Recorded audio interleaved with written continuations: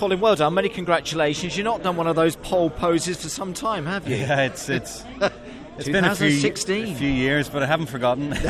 You know what to do, don't you? Yeah. Put your finger up. But that's some time. But that was a tricky session, weather conditions here. But you got out there, got early, and got the job done, didn't you? Yeah, the rain has been threatening all day, and start of the session was when the track was at its best. But obviously, you don't know that. It's only hindsight. You know that. So I was conscious to push for a lap straight away, and the car was it was quite difficult out there. I'm pole, but it was a very difficult lap.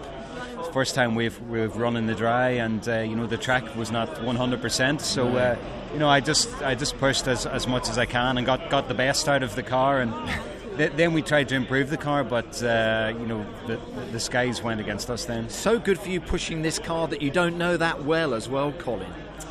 Yeah, it's.